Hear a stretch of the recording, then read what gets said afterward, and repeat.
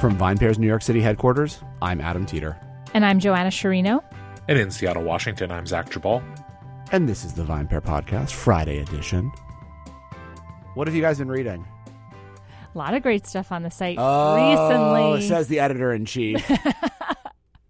Okay. Also, I just want to let everyone, I'm going to live track this. I just received my update on my phone that I've received 1-star at Think Coffee, so my coffee will arrive soon. We sent a little courier for coffee today, but we couldn't let the people wait, so we had to start recording. Yes. So what have you been reading? Okay. The one piece I wanted to mention was published last week from Robert Simonson about the airport martini, and I really liked this piece because because I thought it was fascinating, kind of the mechanisms at work behind these airport bars that I think people aren't aware of. Explain those mechanisms. Yeah, like these big companies that even if you bring in a local bar like Cure in New Orleans, for example, is at the airport there, that it's not actually staffed by Cure personnel, because there are a lot of like roadblocks to doing that, like having a team that actually commutes to the airport and goes through security and wants to work those types of hours.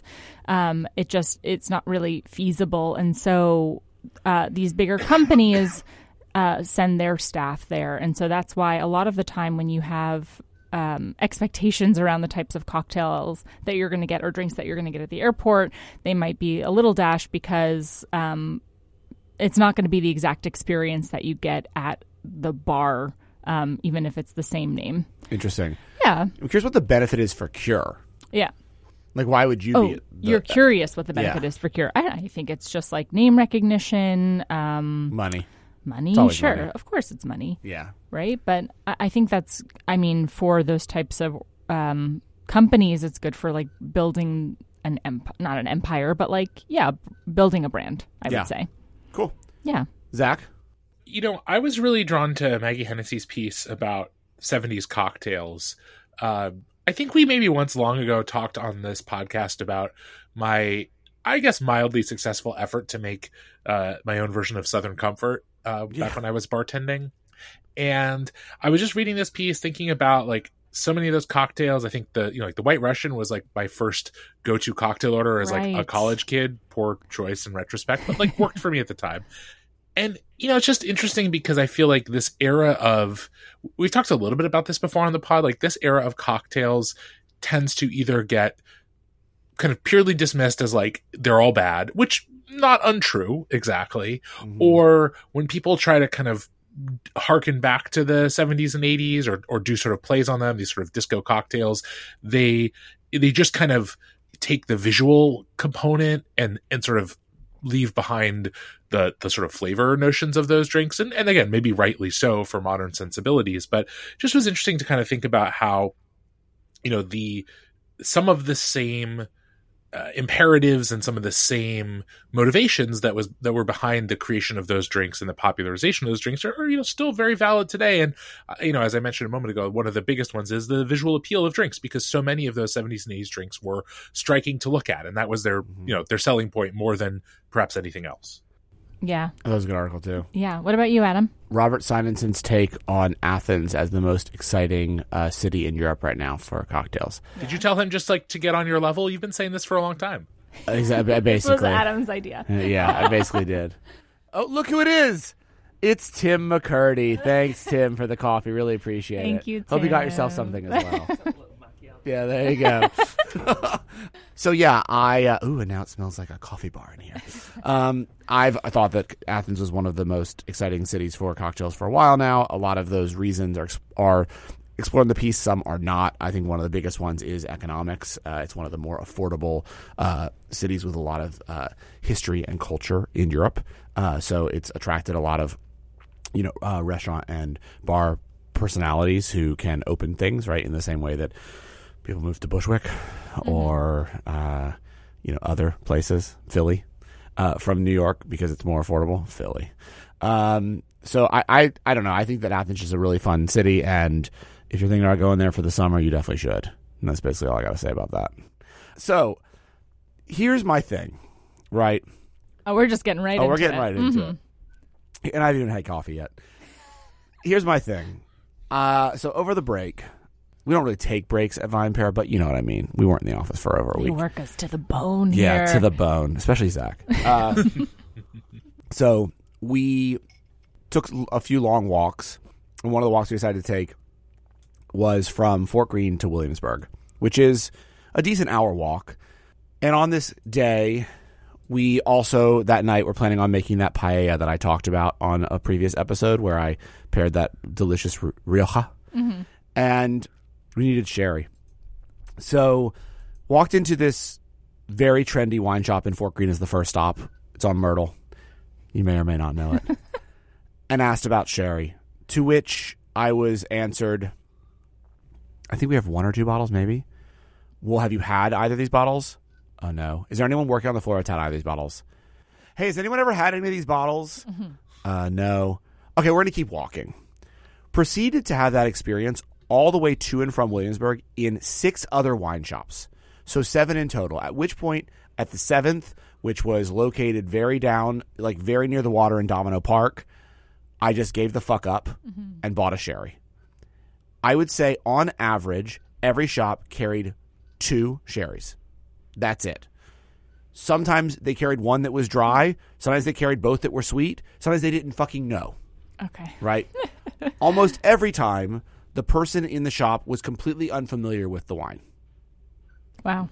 Did not, in 2 different shops, both very, very cool kid shops in Williamsburg, did not know where it was in the store. Mm-hmm. Which has led to me to have the conclusion that I've had forever, which is that sherry is never fucking going to happen. I think the conclusion And is I think different, it's dead. actually. Yeah, that And I was think the it's conclusion. dead. I think that 5 years ago, when I would sit in editorial meetings and we'd get a sherry pitch and I'd be like, nah. Like, prove to me the data, and no one could prove to me the data. At least in New York City, I felt like you would see sherry everywhere. People were doing sherry programs. You know, people were thinking about stocking more sherry in their wine shops. Like, when I came back from Spain, I guess over a half decade ago, and I was like, oh, I got a little taste for sherry. I was able to buy cool sherries in New York. Mm-hmm. Now, I would say probably unless you go to like D'Espagna or which is a specialty, a specialty Spanish wine, food and wine shop. You know, or there's a few others who someone will correct me on and send me an email and be like, you forgot these 3 shops, so not even going to try to remember them. It's really hard to find sherry because I think everyone realized what we already knew to begin with, which is no one cares. Nobody's interested in that drink. And I'd like to explore the reasons why, but the only thing keeping sherry alive is the need for its casks for scotch. And that's really it. If not, it would be extinct. And you can say that I'm not being nice, and you can say that I'm being a curmudgeon and I'm being a jerk about sherry and it's not cool. I like sherry. I think there's really cool sherries, but I'm just saying I'm willing to recognize that the majority of the world doesn't. And what I'm curious about is why. Is it a majority of the world? Well, the majority of America. Okay. That's the world, right? We have a World Series. You win the World Championship in football. You know. It's true. Like we just think we are the world. Mm-hmm. We are the children. Anyways, continue. What is it? What is it about it, Zach? Why do people hate fucking sherry? Well, I think it's a bunch of reasons. And I was going to note that like sherry, its modern incarnation is it's like 90% to provide casks for scotch and other single malts and 10% for cocktail recipes, but neither of those is particularly concerned with like the really special, premium, interesting, specific, sort of expressions of sherry. They're more about, reasonable quality and relatively inexpensive. And I think, having been, not like front line of the attempts to make sherry a thing, but running restaurant wine programs at the time when this was starting to happen, being around some places in the Seattle area that being a sherry ambassador. Yeah. I was not ever a sherry ambassador, I'm sorry to say. Yeah. No, sorry. I don't want anyone to think that you were. I was fucking around. No. Continue. I think that the problems that sherry faced were a little bit timing based and a little bit kind of how would you describe it? Like it was trying to do too many things at once.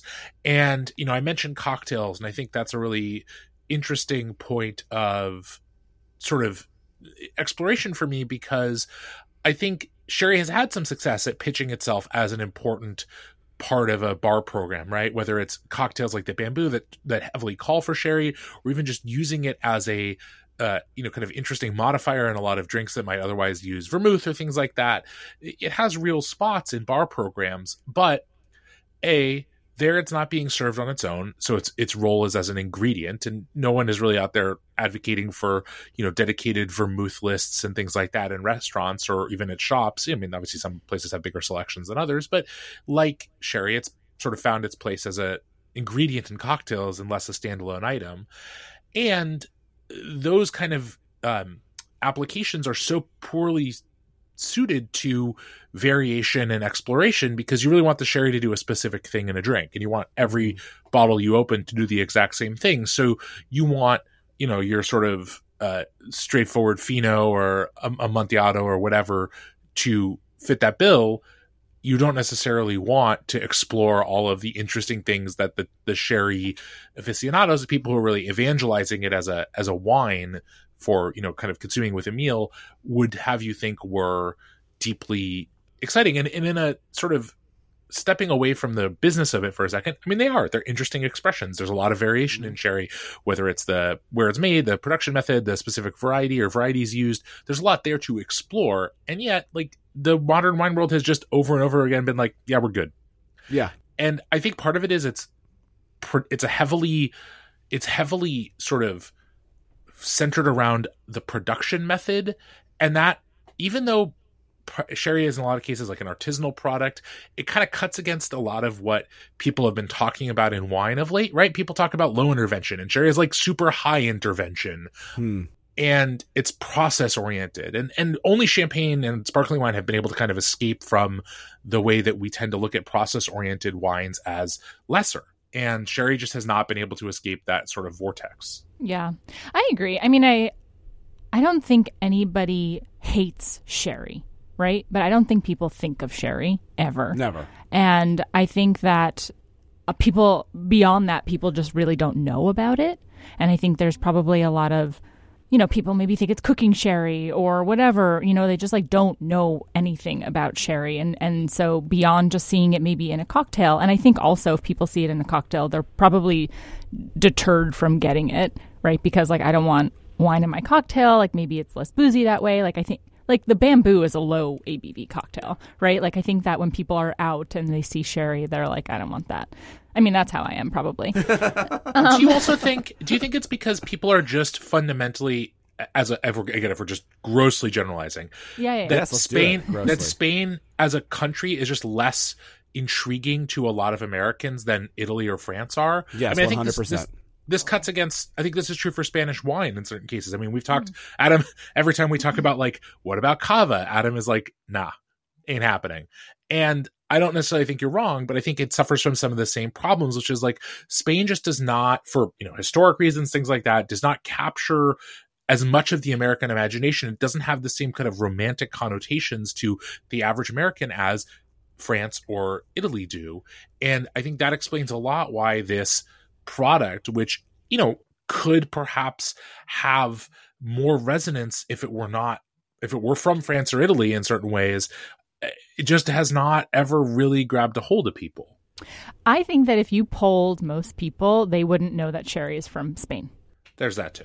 I really think that's the case. But I think you're right. I question a lot whether it also just has to do with the name in general, like sherry. Does that sound like something people are interested in? I don't know.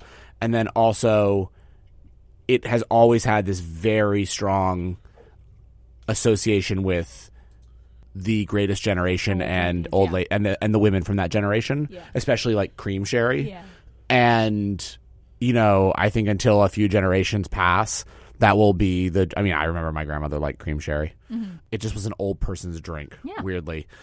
Again, nothing against old people. No. Some of my best friends are old people. The thing that what Zach is bringing up, though, is really interesting. I think if you asked the majority of people to name like the iconic cuisines of Spain that they crave. You mean like dishes? Or? Yes. Okay, yeah. And we talked about this before.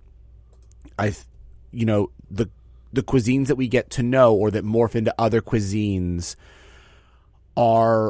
how we then so readily adopt the wines of those places and the spirits of those places. So, right, French. Okay, fine. Yes, we first of all, we do know the French foods. We know the classic French foods, but then we also just think that anything basically at this point cooked with butter is probably French, and like in the French techniques. In the same way that like it's not fair, but it is what it is. Like Italy has basically made you believe that if you use olive oil with it, it's somehow an Italian riff or Greek, yeah, right. And it's Mediterranean diet, even though Spain is very much Mediterranean diet. I think when you talk to most people, the cuisine is like jamón ibérico. Most people know jamón. A lot of people would know jamón. Sure. A lot of people would know tortilla. They might not know that it is Spanish tortilla, but like they're selling it frozen in Trader Joe's now. Oh, okay. So fair. Someone knows that, maybe. That's an egg-based dish. Right. Yeah. And then they know tinned fish, but like not associated with Spanish wine. And Portugal has as strong of a claim to it. Yeah. So...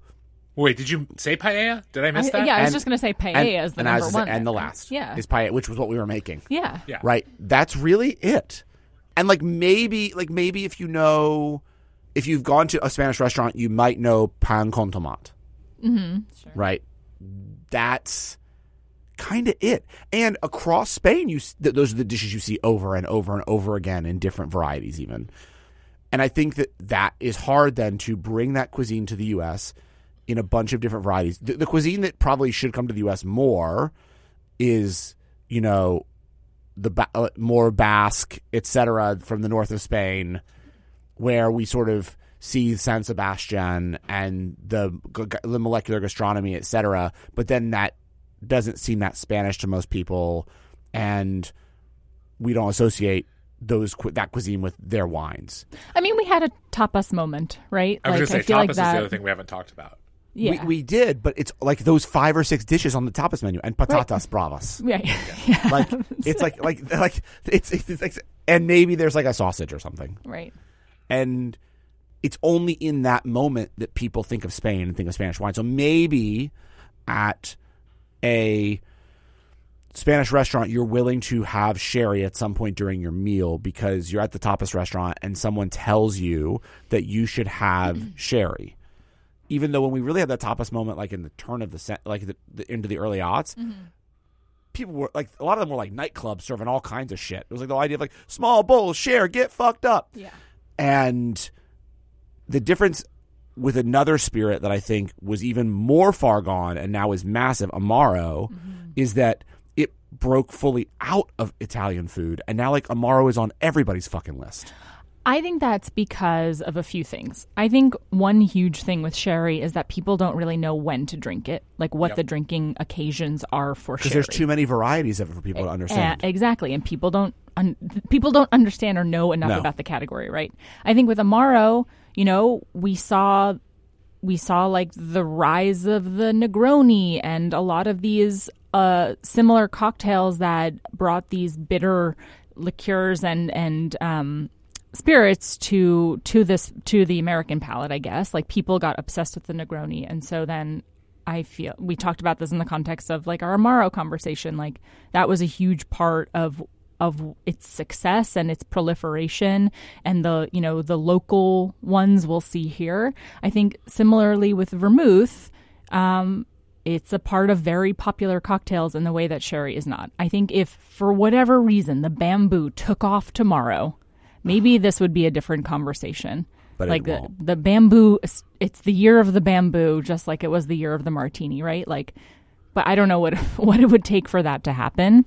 And I think that as a result, like we will never see sherry kind of go beyond what it's been in the past. Right. Which means we will forever be searching for a store that sells more than 2 bottles of sherry. Did you need it for the paella, or did you want it to drink I wanted with? To drink it, and so that's why I was also like, I wanted an interesting sherry that we could drink, because I didn't want to, she needed like a quarter cup or something. For the paella, and then I wanted to drink it, and nobody could tell me boo about it. And I was just like, okay, this is ridiculous. What is happening? I want to add a piece to this because I think it's really important, is like, we've talked about the sort of lack of a drinking occasion for sherry, and I think sometimes we're framing it sort of in the context of in restaurants and things like that, which is obviously very understandable. But I think even more to the point, it's hard for people to find the context in their own lives at home too. I mean, unless you're someone who really is like, I'm making paella a lot. For a lot of people, it's just, including, I guess, for you guys, it's like, oh shit, yeah, we do need sherry. We don't have any. Like, let's go try and find some, or just not bother. And again, it's just like such a, like, even for me, I have, if I were to open the door to where I record and look at the shelf where the various fortified wines in my collection sit, I have like 4 bottles of sherry, and I probably last opened a bottle 2 years ago. I'm not even sure why. Right. I think probably actually someone was making paella, and I was like, finally, a sherry. We can open this wine. And I like sherry fine. I enjoy drinking it when I get to it. It's always fun to have a thing, but it's this problem that fortified wines in general have. It's less intense in certain ways for the dry sherries because they're at least not also dessert wines, but they remain kind of like, man, you got to be kind of in the mood. You got to kind of have a few people. Like, I'm just not going to sit and have 2 glasses of sherry. Like, it's just not, even I who enjoy it a fair bit. And one of those moments where you learn, at least for me, when I learned when like there's this huge disconnect in wine, not just wine, but wine often, between like things that people are passionate about, things that are on their face interesting, and how that connects to everyone else. There was a restaurant that opened in Seattle, like, God, probably a decade plus ago, that back when I was writing for a local publication here, I actually got and went and reviewed along with our food critic, because one of their big focuses was their sherry program. And they're like, well, our food critic doesn't really know much about sherry. We should probably send our drinks guy along to go like talk about this. And I just remember being there, having the dining experience.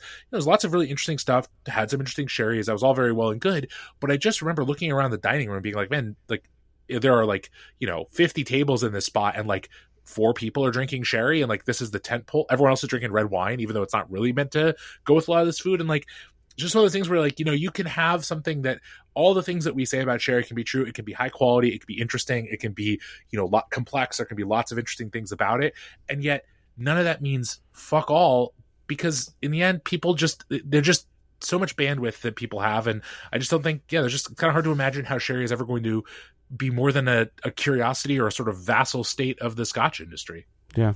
There is a great episode. There's a great article on our site by Evan Rail about sherry casks, about exactly what Zach is mentioning. And it's, if you haven't read it, you should. Yeah. It's great. And apparently, according to some of the, younger people in the office who have their finger on the pulse of what the cool kids in wine are doing right now, the new thing is Madeira anyways, so whatever.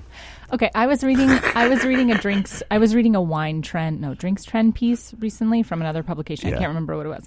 And they said that it was going to be a big year for fortified wines, including sherry. And Godspeed. Just laughed and then threw the whole publication in the garbage. And then I checked my computer, Oh, yeah, because no one does print anymore. Anyways, so that's what we think about sherry. Let us know what you think about sherry. Hit us up at podcast@vinepair.com and tell us we're wrong, but we're probably not. In this case, we're wrong about other things. Also, to the listener that emailed in and told me that I wouldn't be invited to the Cider Fest. I see you. All right. I will talk to both of you next week. Have a good weekend. Sounds great. Thanks so much for listening to the VinePair Podcast, the flagship podcast of the VinePair Podcast Network. If you love listening to this show, or even if you don't, but I really hope that you do, as much as we really do love making it, then please drop us a review or a rating wherever it is that you get your podcast, whether that be iTunes, Spotify, Stitcher, anywhere. If you are listening to this on a device right now through an app, however you got this audio, please drop a review. It really helps everyone else discover the show. And now for some totally awesome credits. So, the VinePair Podcast is recorded in our New York City headquarters and in Seattle, Washington, in Zach Gebal's basement. It is recorded by Zach, mastered, and produced by Zach. He loves all the credit. Keep giving it to him. Drop his name in the reviews. He's going to love hearing how much you love him. It is also recorded in New York City by our tastings director, Keith Beavers, who is the managing director of the entire VinePair Podcast Network. I'd also love to give a shout out to our editor-in-chief, Joanna Sherino, who joins us on every single podcast as our third and most important host. Thank you as well to the entire VinePair staff and everyone who's been involved in making VinePair as special as it's become. Thanks again for listening, and we'll see you next week.